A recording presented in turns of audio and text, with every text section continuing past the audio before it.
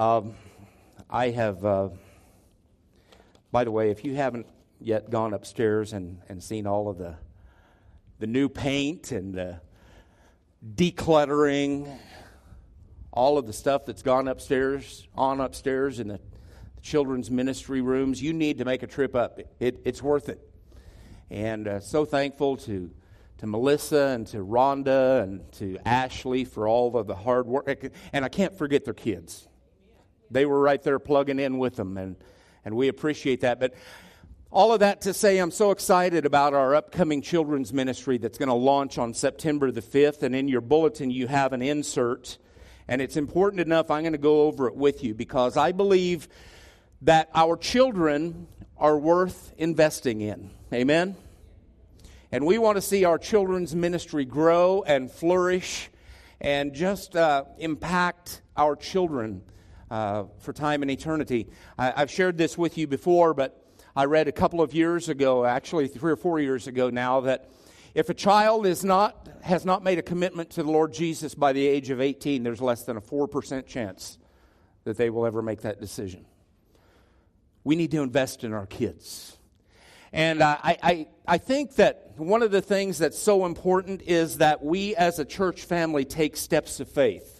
Now, obviously, you understand that painting and painting supplies and all the stuff to launch a new ministry require finance. So what I'm asking of you, this church family this morning, is we are launching a Trinity Kids fundraiser. And by the way, if you haven't heard this already, the word kids stands for Kids in Divine Service.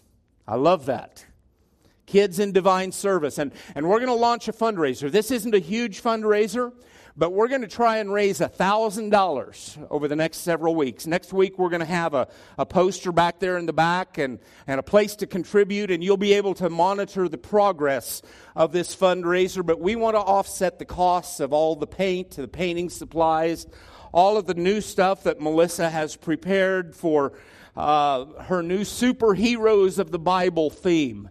And it's going to be a great day. September the 5th, we want every one of you to come and help us with what we're calling an open house for our new children's ministry. When we launch that on September 5th, we're asking the families of all the kids who have previously attended Discovery Kids to come and to just check us out. Check out where their kids are being taught upstairs, and we're going to have a meal for them. We're going to worship together. They're going to get a sample of some of the lessons that our teachers are teaching the kids. But most importantly, we want you here so that we can meet and engage with and connect with some of those families. So put that down on your calendar if you haven't already. September the 5th. It's going to start at 6 o'clock on Wednesday evening. And we have some great things planned for the upcoming Trinity Kids for the school year this year. And you'll want to be part of it. But again, starting next week. Actually, we'll take your money this week. But next week, you'll be able to monitor the progress of our fundraiser. $1,000. How many of you think we can reach that? That's not a big step of faith. We serve a big God. And so, want to put our faith to action. We want to show our kids that we value them, that we want to invest in them. So take that little yellow flyer in your bulletin home with you. Pray about it and see what God would have you do and to enable you to do for this very important step. Ushers, would you come, please? Ushers and usherette. I also failed to mention that we have a couple of prayer pillows up here, so sometime between now and when you leave today, we have a prayer pillow, obviously, for Ron and Carol Peterson. Every knot that's tied signifies a prayer that has gone up from this church family for them. And we also have a prayer pillow for a little 4-year-old guy named Owen, who is experiencing a lot of serious health issues. And Tim and Jamie have asked that we pray for him as well. So be mindful of that. And I also forgot to tell you, before we went to the Lord in prayer, Gary Salaska lost his uncle this week in Denver. That's where Gary's at. And so we need to pray for their entire family as they get ready to make plans and arrangements for the passing of his uncle. You can be seated. I firmly believe that God places within His church body everything that is needed for that church body to do the work of the Lord. Do you believe that? I don't believe we necessarily need to go outside of the church and bring somebody in, although I'm really glad that you did that with me and Brenda. But we're a part of you now. And so as part of our church family being involved in ministry, I want to introduce you to this morning to our new youth director, Caleb Dover. Thank you for making yourself available. And Caleb, my heart goes out to you because I know you got to have some anxiety about all of this. Hey, the Lord is your strength. Just follow His leading, and I know you're going to do a great job. When they came back from camp on fire like that, the Lord just confirmed to my heart, God's got the person right here. And Caleb's going to do a great job. So he needs your prayers. He needs your support. And I sincerely mean that. We want to not only support our children, but we want to support our youth. And so just pray for him daily. Pray for our youth ministry. I just like what God's doing in our midst. Melissa's doing such a great job, and so excited about what all is getting ready to take place. We are in part 6 of our sermon series this morning. I'm not even sure that you need to go to my initial scripture reference this morning because it's so short. By the time you get there, I'm already going to be done with it. But the Apostle Paul says in 2 Timothy chapter 4, verse number 7, I have fought the good fight. I've finished the race. I've kept the faith. The songs that we sang this morning all were designed to point toward this journey, this race, if you will, that God has called each of us to run. None of our journeys are the same. Have you ever wished you had somebody else's journey because their journey seems to have a few less heartbreak hills in it, than yours? But God has called each of us to be faithful to the race that He has called us to. And when we stand before Him, I'm not going to be judged about how good I did with Michael's race. I'm not going to be judged how good I did with Nancy's race or Dana's race. I'm going to be evaluated for how well I ran the race that He set for me. And so I've entitled this sixth message in this sermon series, Can You Only Imagine? Finishing strong.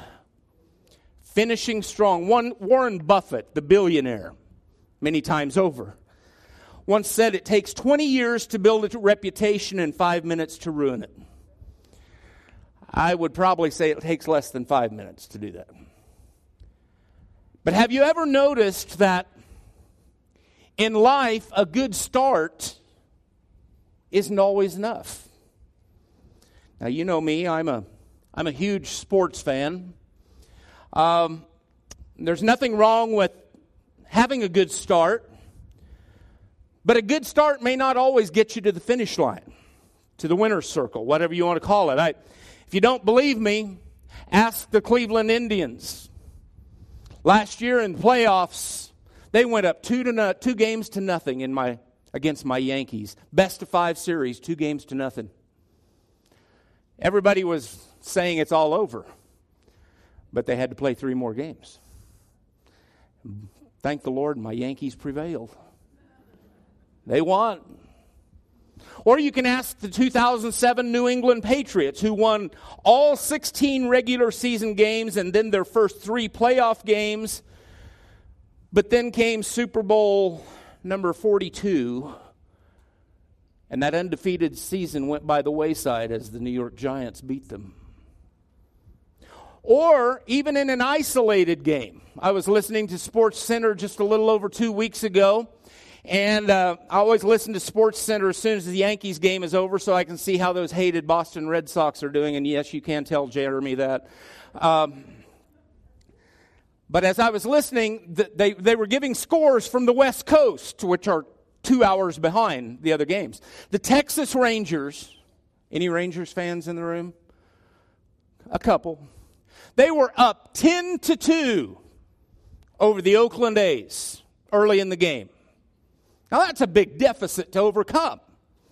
But even as SportsCenter was going on, the seventh inning came. Texas was still up 10-2, only to see Oakland score 10 unanswered runs and win the game 12-10. Good start, but they don't put good starts in the win column. They only put how the game ends. And it's not just true about teams. It's also true for the athletes. You've heard the stories of Tiger Woods. I know Tiger's coming back now, but Tiger had a little hiccup in his career. Guys like Mark McGwire and Sammy Sosa and Roger Clemens and Alex Rodriguez, they had these little things called performance-enhancing drugs that kind of tarnished the start that they had made to their career. And we can go way beyond athletes and teams and sports. It's not limited to just that. It includes politicians. Presidential candidate back in the 80s, Gary Hart, had a good start to the campaign. John Edwards had a good start to his campaign. Former President Richard Nixon was elected president, but it didn't end so well. Businessmen like Ken Lay of Enron, Bernie Madoff, Scott Sullivan of WorldCom, all of them had good starts and failed to finish strong. And tragically but truly, it even extends to ministry. Men of God who have impacted the world with the good news of Jesus in their preaching had great starts. But I'm sure that pastors like Marvin Gorman and Jimmy Swaggart and Jim Baker, many of the archbishops and priests who have been accused of molestation, conspiring to cover up sexual harassment and molestation within the church, it didn't take 5 minutes to ruin them. It took things from the past that came out that had been kept in secret, that not only tarnished their good start, in many cases, it ended what God had called them to in the way of ministry. Now, I'm going into a lot of detail here, but what I'm saying to you is there's nothing wrong with a good start, but it's often not enough to get us to the finish line. And wouldn't you know, even the Bible is full of stories of men who had great starts for God, but their finish wasn't quite as strong. I think of King Saul back in the Old Testament. First king of Israel, a man of God, and yet Saul's finish kind of tarnished everything that he had done prior to that. Even King David's son Solomon. How many of you remember Samson? Finish wasn't quite as good as the start. Judas. Well, wow. Ananias and Sapphira. I could go on, but I won't. But anyway, to further my point, Dr. Robert Clinton, professor at Fuller Theological Seminary in California, did a study of leadership in the Bible and determined that only 30% of the Bible characters that we are told of and that we've read of in the Bible, only 30% of them finished well. Now here's the reality. It's easy for us to look down on people like that, but the bigger reality is this. We've all experienced the reality of good starts in our own everyday lives, but failed to finish strong. You say, how's that, Pastor? Well, how many of you have ever started a diet? How many of you have ever started an exercise program? Or a Bible reading program in which you're going to read through the Bible throughout the year, and along about February comes Leviticus. A class in school, a project at home, a job in the church. It's easy to get out of the starting gate. You come out of the starting gate and you're like a hungry greyhound chasing a rabbit. And before too long, you find yourself just bogged down with the circumstances, the trials, the tribulations that come with the race. The diet doesn't seem to get the desired results. The exercise stops. We fail a class. We fail to finish getting the project done that we've started. Bills are still where we left them, unpaid. Then and there do we find out that there's nothing wrong with a good start. It just isn't enough. Trophies are not given out to those who do not cross the finish line. No medals for who was in first at the 95-yard mark of the 100-yard dash. It's how you finish. And for the child of God, we have to finish strong. Perhaps there was no one more focused on this idea of finishing the race of life and faith more than the Apostle Paul. If you'll go with me to the book of Hebrews, chapter number 12.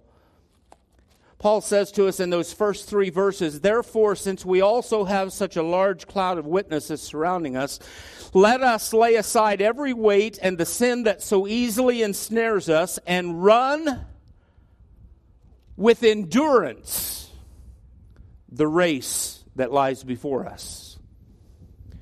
Now notice what it says next. "Keeping our eyes on Jesus, the author, the source, the perfecter of our faith, who for the joy that lay before him endured a cross and despised the shame, and now has sat down at the right hand of God's throne." The Apostle Paul, here and as we read earlier in his letter to Timothy, a lot of times used the analogy of a race to describe what we call the journey of faith. The church that Paul was writing to, for example, in Corinth, was familiar with races because the city of Corinth would annually host one of the most famous of the Greek athletic events, second only to the Olympic Games that began in Athens, Greece. And so Paul used the fact that these were very popular things for people to identify with to describe and to compare the journey of faith to athletic races. Paul uses the picture of a physical race to point to another race. And the race that he's talking about is this one. As followers of the Lord Jesus Christ, we are called not just to start strong, but more importantly, to finish well. There are several things that we need to learn about this journey of faith, and I want to share 5 of them with you this morning. The first one is we run with a purpose. We don't run just aimlessly. Very few contestants that run in the annual Pancake Day race here in Liberal, very few of them have a realistic chance to compete and beat some of the best world-class athletes that would compete in the Olympic Games. Do you think I'm correct in that assumption? If those runners ever chose to, that run in the Olympic Games, ever chose to come to Liberal, Kansas to run in our annual Pancake Day race, I'm guessing that none of our local people would probably even show up in the final results. I'm guessing that only England would have a heart attack knowing the people that we had in our race. But every one of those participants in the Pancake Day race has a goal. As it stands right now, the one who posts the fastest time for running a quarter mile and flipping a pancake at least once in a skillet, their goal is to beat the race time of those who are running the same race in Olney, England. That's the race that they are seeking to win. Now, there are other races. I can't imagine being a marathoner. 26 miles. I haven't ran 26 miles cumulatively in my life, I don't think. But there are marathoners, and they have different goals. If you watch the Boston Marathon, probably the most popular of the marathon races, the runners in that, the hundreds of thousands of runners that enter that race, all have, or not all have, but many of them have different goals. Some is just to win their age bracket. Others, it's to be in the top 100.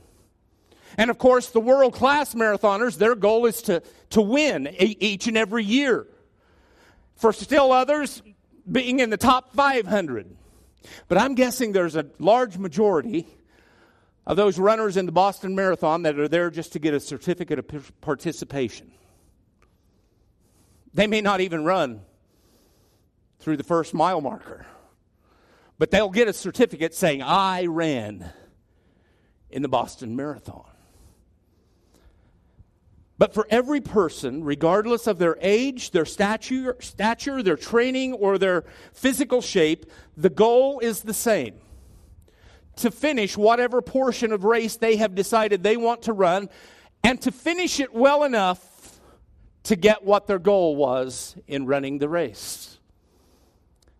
The same is true, friends, for those of us who run the race of faith for Jesus. It's not enough to start well. You have to finish the race and finish it well. And so we're not running aimlessly. We have a goal in mind, and we sang about it this morning. It will be worth it all when we see Jesus. Do you believe that this morning? Secondly, to run the journey of faith, it requires a proper focus, and that's to run for the prize.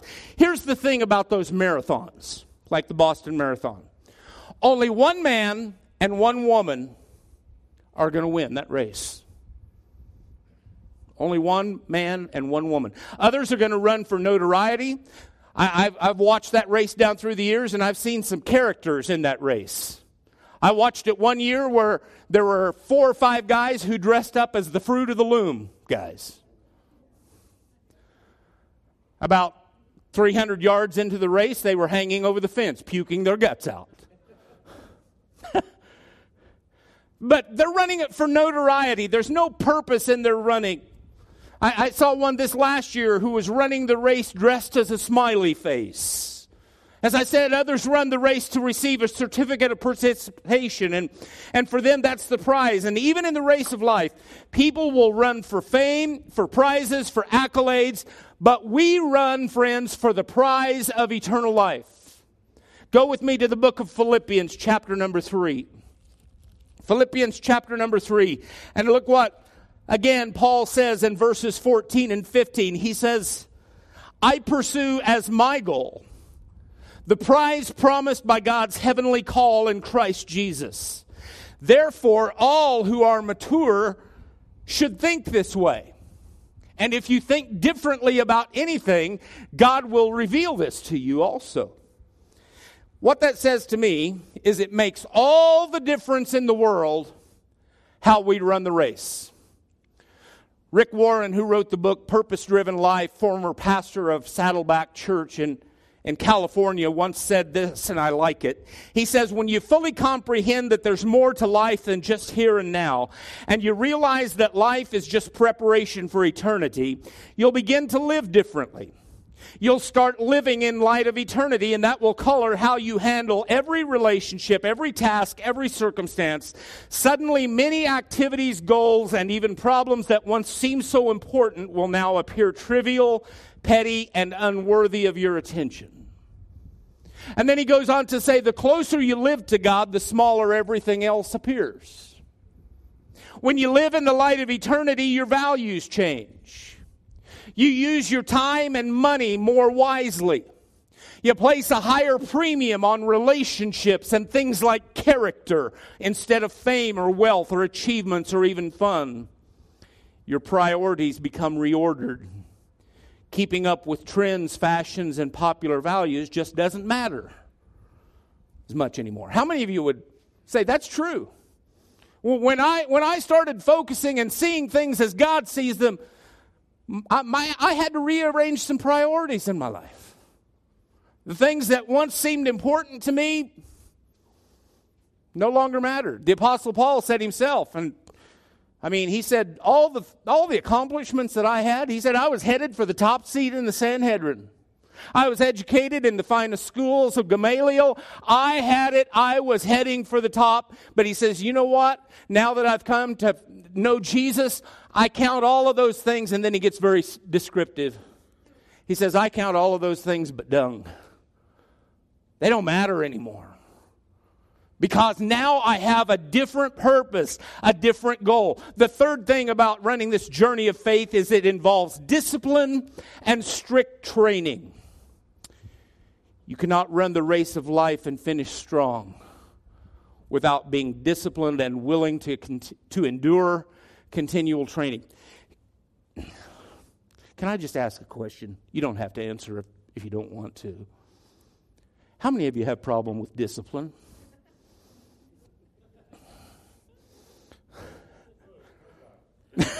Nobody. I have a problem with disciplining myself. When I shouldn't eat any more than what I've already eaten. But it just looks so good. And I think about all those little Ethiopian kids. Somebody's got to eat it, right? Here I am, Lord. It's a lack of discipline. That's why I look like I'm going to be giving birth anytime soon. Lack of discipline. But this is serious business, this idea of discipline. For everyone who competes in strict training, just as you and I, probably none of us in this room would ever try to attempt to run the Boston Marathon without months of training. If we're going to finish well in the spiritual race called life with Jesus, we're going to have to learn some training habits about how to live that life as well. It's just not going to happen naturally. Those who really are serious about, for example, running the Boston Marathon, they have this scientific plan. They have a very regimented diet. They have a very structured time of rest that they require on a daily basis. They study and train with specific types of strength and cardio training. How much of it's required? I remember 50 years ago, I used to run high school track. And believe it or not, back then I was a sprinter. And at the start of the race, I would feel like $1 million. But along about the 75 or 80 yard mark of that 100-yard dash, as it was known back then, my legs started feeling like they were made out of Jell-O, and my hamstrings would start screaming in pain. What was the problem?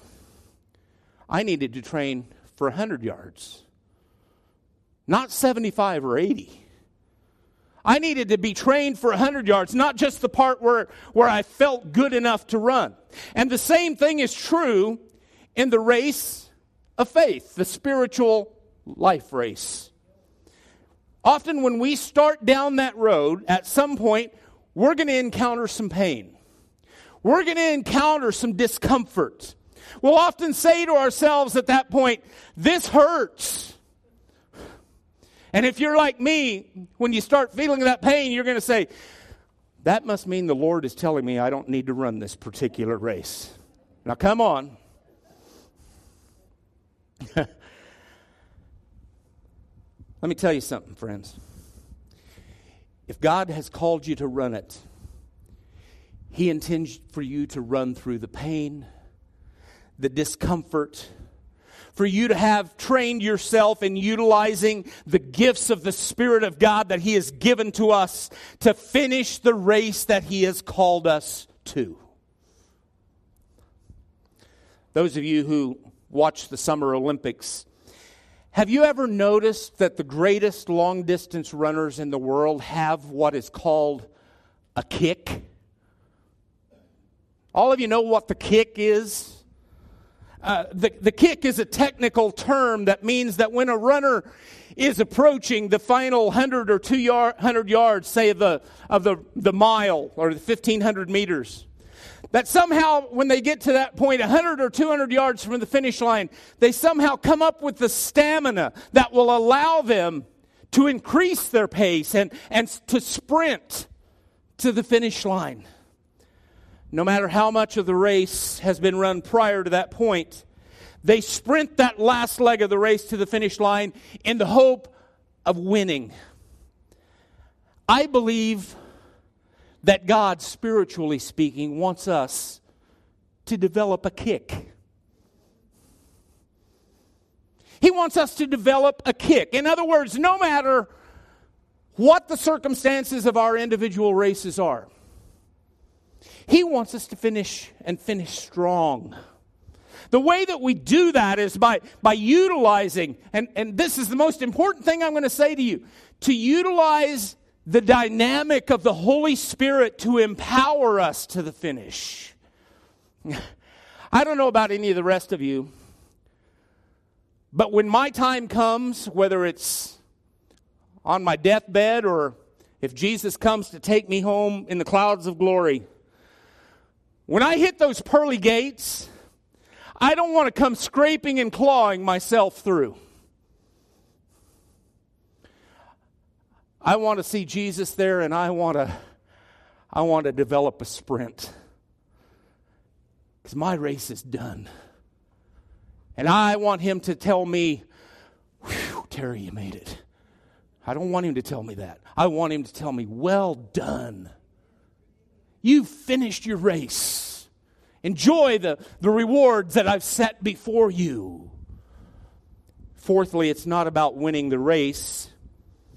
It's about how you run the race. Leonard, you have a video I want us to watch. This is as good as any illustration I could give you, so watch this.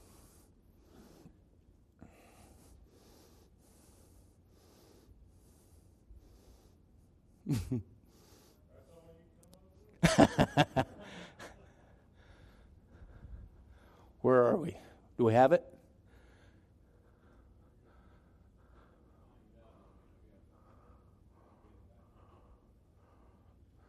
While he's pulling it back up, it's the story, and Steve, you may have even watched this. It's the story of a golfer whose name was Brian Davis.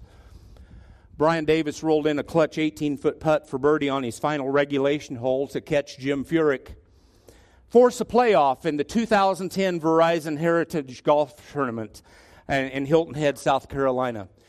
Are we there yet? Brian Davis golf.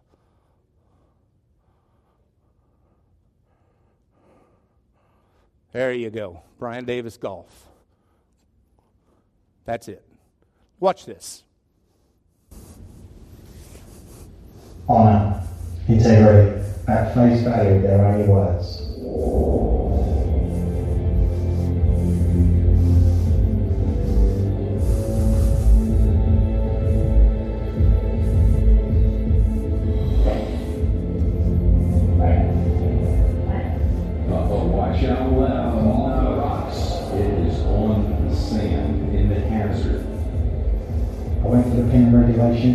Try and get a play out, and then I go for it second time round, and I miss it by 5 yards left. Well, the big question is, does Brian Davis have a bunker shot off the beach? Of course, it's a hazard. You can't touch any of the debris in there.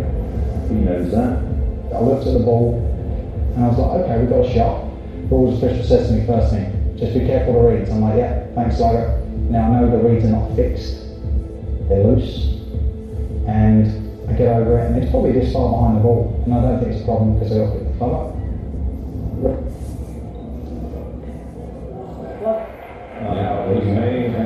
motion back here. Watch out.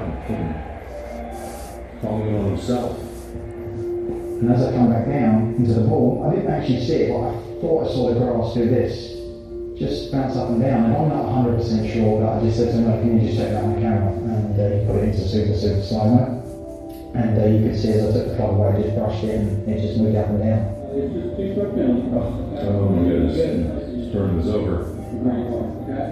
It was a very anti-dramatic way to end, but he showed a lot of character, and I respect him for bringing it to everyone's attention. He said, I could not have lived with myself had I not called on myself.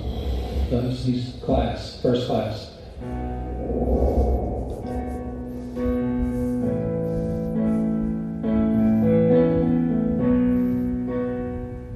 It's only afterwards when I'm driving home from Hilton Head that I start thinking about, what that actually cost me. It wouldn't have changed what I decided to do, but it turned out probably to be one of the best things I've done. I know that I can go to sleep every night and not worry, and that's the biggest thing for me, is the fact that I did the right thing, and it's a good lesson for my kids. There's been lots of guys done it, but obviously because it's live on national TV, it got highlighted, but there's been plenty of golfers that have done it before, and there'll be plenty of golfers that do it after us as well. Honour, integrity, at face value they are only words, but when they become actions of our own accord, they reveal our true character. How you run the race. It matters. Brian Davis' penalty was probably to everyone at that tournament undiscernible to the naked eye. Nobody would have seen that reed move, but it was clearly seen on slow motion replay. In practical terms, let me tell you what it cost him. Jim Furyk, for winning that tournament, even in that way, won $1,026,000. One tournament. Brian Davis earned, of course this wasn't too bad either, $615,000. But more importantly for Brian Davis, to this day he is still seeking his first win as a professional golfer. But things like honor and integrity and character mattered more to him than the title of being a winner on the professional golf tour. It's not that you win the race. It wasn't winning a golf tournament that mattered. It's how you run it. It's how you play the game. For you and I, as followers of Jesus Christ, it's not about a trophy. It's not about financial winnings. Friends, it's all about eternity. That's where our focus has to be. The Apostle Paul again put it this way in Philippians chapter number 3, and I'm going to go give you a little backdrop from where I started a while ago. Paul said in verse 10, my goal is to know Him and the power of His resurrection and the fellowship of His sufferings, being conformed to His death, assuming that I will somehow reach the resurrection from the dead. And then he says it again, not that I've already reached the goal or am already fully mature, but I make every effort to take hold of it because I've been taken hold of by Christ Jesus. And then he says, brothers, I do not consider myself to have taken hold of it, but one thing I do, forgetting what is behind. Reaching forward to what is ahead, I pursue as my goal the prize promised by God's heavenly call in Christ Jesus. The last thing about this journey of faith is it is about finishing strong. Some of you who are as old or older than I am may remember back in 1981 an Oscar-winning movie entitled Chariots of Fire. Great movie. True story of a Jewish man by the name of Eric Liddell, a man who ran for the country of Scotland and who later on in his life became a missionary. The plot of the movie centered around Liddell's refusal to run in the 1924 100-meter race in the Olympics because it was being run on a Sunday, and that violated his religious convictions and his Christian faith. But there was another scene in that movie involving another race that took place nearly a year before those 1924 Olympics. Took place in a track meet in England, between England, Ireland, and Scotland. And in that track meet, Liddell ran the 100 meters, the 200 meters, and the 400 meter events. And in the 400 meters, Liddell got off to a bad start. When the starter's gun sounded, there was a lot of shoving among the runners to get to the front so that the runners could gain inside position. They didn't do it back then like we do now and stagger the lanes to make sure that everybody runs. You had to fight for the inside position, knowing that if you got to the inside, your race was going to be shorter than the guy on the outside. So here he is. He's had a bad start, and the pack, in his struggle to get to the front of the pack, Liddell tangled feet with a man whose name was J.J. Collins of England. When he got his feet tangled up, he fell to the track. He sat there, dazed, not knowing whether he could get up. And it was only when one of the track officials screamed at him to get up and run did he come to his senses and get up off the track and begin running. Well, by this time, the pack of other runners was now some 20 meters ahead of him. And in the 400 meters, that's a lot of distance to make up. But Liddell, who had this very unorthodox style of running anyway, took off after the pack, and he pulled into fourth place. And then he pulled into third. But he was still 10 meters behind J.J. Gillies. With some 40 meters to go, he pulled into second, and then right at the tape before the finish line, Liddell stuck out his chest, edging Gillies and winning the race after having fallen down.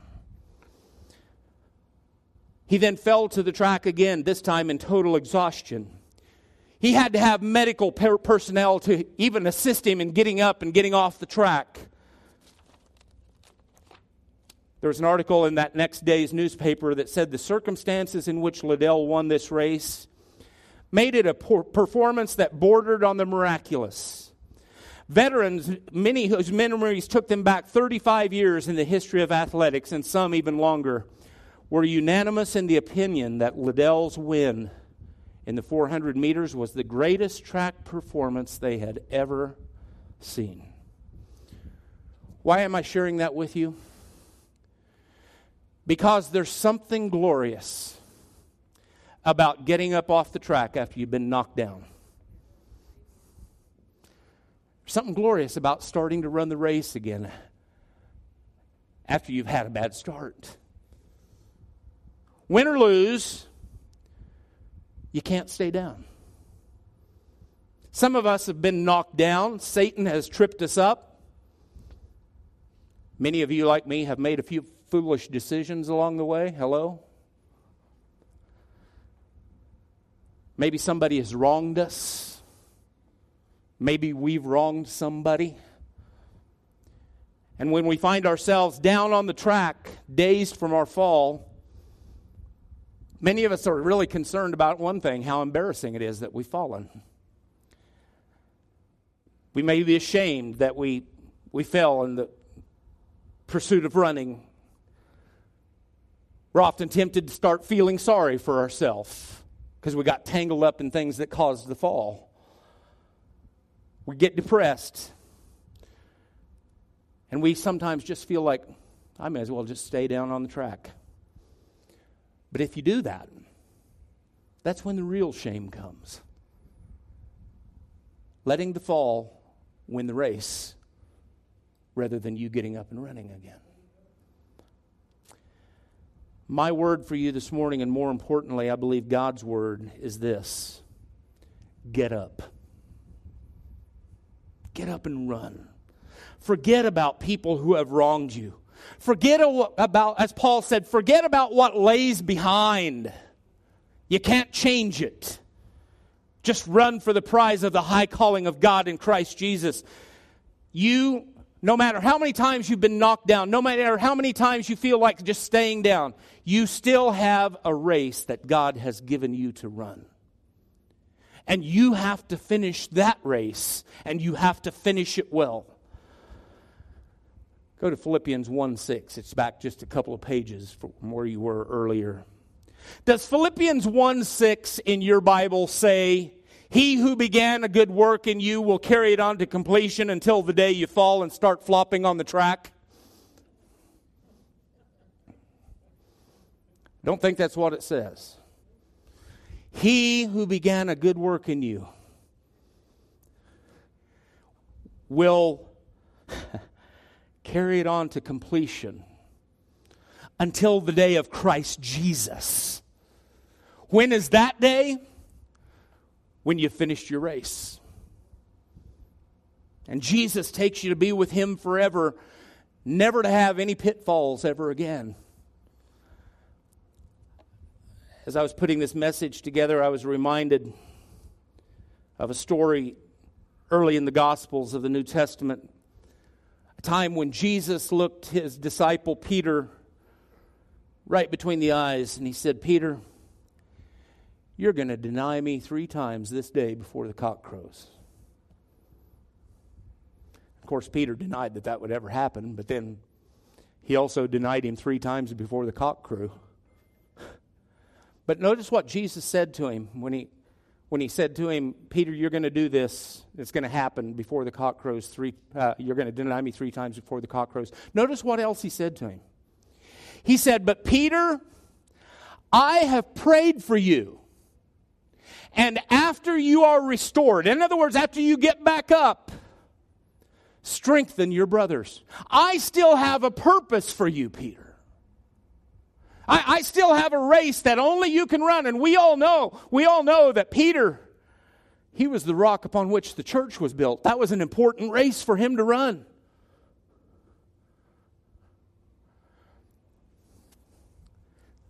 What that says to me today is that every one of us need to get back into the race that God has called us to, no matter what's happened to put us down on the track. So as I close every Sunday, let me close this way. Can you only imagine what it would be like if every one of us in this room today acted upon the gifts, the abilities, the talents, and the experience that God has given us and get back into the race? Can you only imagine forgetting what is behind, using excuses like, "I've done my part down through the years, let someone else pick up the slack"? Or excuses like, "Isn't that why we hired you, Pastor?" Or excuses like, "Isn't that why we hired Melissa so she could work with the kids?" Well, if you have been tempted to use any of those as an excuse, and I pray you haven't, but just in case you have, I'll save you the trouble of making an appointment with me to answer those questions for you. I'll just tell you right here and now. First of all, you didn't hire me. God called me. God called me. Just like He's called each and every one of us to do the work of ministry. What is my job? My job is to give you the equipment to do the work of ministry and to do it effectively. At the top of that list is the empowerment of the Holy Spirit. We have some wonderfully talented people, gifted people. We have a lot of people who have experienced a lot of things, and I still believe that experience is probably the best teacher. But friends, without the empowerment of the Holy Spirit, you won't be able to run the race that God has called you to effectively. You won't be able to finish it strong. You won't be able to have a kick as you come toward the end. Here's the other thing. If you've used those excuses, "Isn't that why we hired you, Pastor?" I don't have your skills. Melissa doesn't have your skills. Neither of us have your experiences. And the same can be said about each of you not having my skill or my experience or Melissa's skill or experience. Again, my calling is to train you, God's saints, to do the work of ministry. But most importantly, again, we have the empowering of the Holy Spirit of God to make us effective. And so my question to you as the worship team comes is, do you believe that? Do you believe that the Holy Spirit can use even you? You believe He can use you, Caleb? You think He can soothe those anxieties you're having? I'd be just like you. I'd have them. I have anxiety every time I come to this pulpit on a Sunday. If I didn't, I'd be scared to death, because then I would know it was me and not God wanting to speak through me. Hey, friends, I hope you hear my heart in this morning. Because I realize that it's much easier, it's much more thrilling for us to see the Holy Spirit knock someone out or cause someone to speak in a language that no one else understands. I call it the ooh-ah doctrine. We like the oohs and the ahs. Spirit moving in supernatural works of healing and miracles, life-transforming work. I understand those things are so cool to see, but friends, those giftings only become effective when we put them to the use for which God has called each one of us and enabled and equipped each one of us to do effectively. So my last statement is this: can you only imagine what it would be like to see our entire church family acting upon each of our calling, each of our purposes? Boy, it'd be something to see. And God, that's my prayer. My prayer is for the kingdom of God, because I know how your kingdom, God, would be built and greatly enhanced if every one of us would act on our calling and our purpose. But Lord, as the pastor of this church family, the most exciting part for me in this, looking at spiritual things in this life and in this reality, is to see the reward and the blessing that would come to each and every one of us when we act on that calling and purpose. Eyes not seen nor ear heard all that you're preparing for us, God. And I believe that you, in that preparation, are not just talking about eternity, God, but you're talking about the here and now. And God, my heart's desire for this church family is to see each and every one of us experience the blessing, the supernatural fulfillment of knowing and doing what you have called us to do. So, dear Jesus, this morning I am asking that your Holy Spirit, that He would come in His presence and His power to motivate us, God, to make ourselves available for your service. God, I'm thankful for the race that you've called me to. But I got to tell you, God, I wasn't counting on everything that this race has revealed to me. I was hoping, God, that it would be easy, that it would be a race that didn't involve pitfalls and stumbling blocks. And I think that's probably true of each one of us in this room. But Lord, what I've come to understand is that through every pitfall, through every stumbling block, you've given me an experience, Lord, that can be used to help others who experience those same types of pitfalls along their journey. And Lord, my prayer for me and for everyone in this room this morning is that we would finish strong. That we would find the spiritual stamina, Lord, to come to the understanding that if we're still alive and breathing earthly air, you still have a purpose and a calling. that you want us to fulfill. And Lord, last time I checked just a few minutes ago, that includes every one of us in this room. I'd like for you to stand to your feet this morning. And Jacob, I know I had another song that we were going to sing, but you guys are following the leading of the Spirit. And that chorus of that song that we sang earlier, you're playing it. It will be worth it all when we see Jesus. As we're standing to our feet this morning, if you really mean that, if you really mean it, I want you to sing it. Not to me, not to this worship team, but I want you to sing it to Jesus.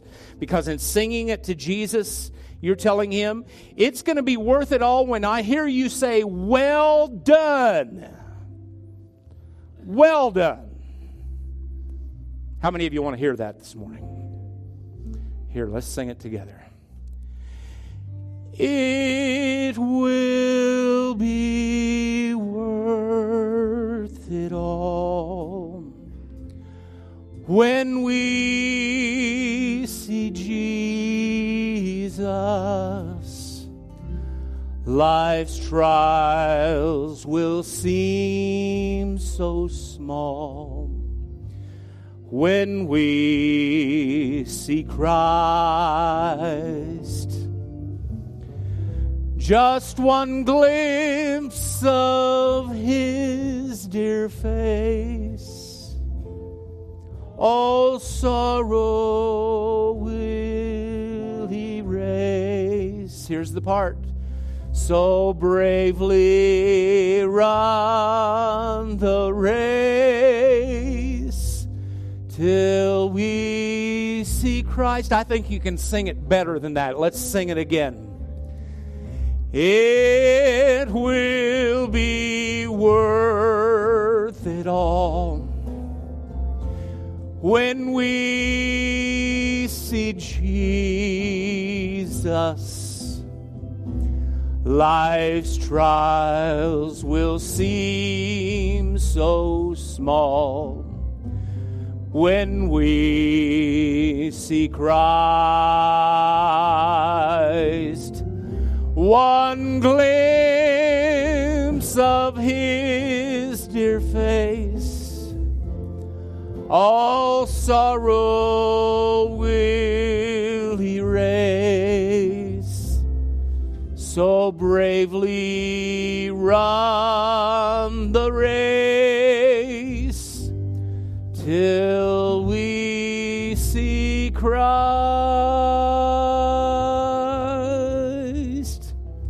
I was telling Doug that before the service this morning when we were discussing that song was written in 1940, by the way.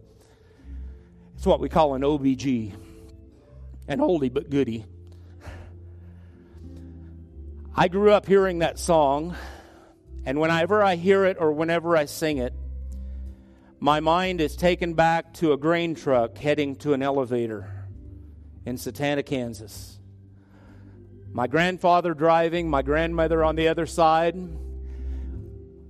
with her eyes closed, her hands raised toward heaven, tears running down her cheeks, singing, "It will be worth it all." Yeah, that tugs at me, but it doesn't tug at me near as much as knowing today she's up there saying, it was worth every moment. Keep plugging away, Terry. Keep plugging away. It's going to be worth it. And I believe that to the core of my being. Dear Jesus, help us to run the race. Help us to finish strong. And God, when we stand before you, I know it's going to be worth it for every one of us. Whatever the price we paid, whatever the training, whatever the discipline that was required, it's going to be worth it. Holy Spirit, do your work in our hearts, lives. In Jesus' name, amen.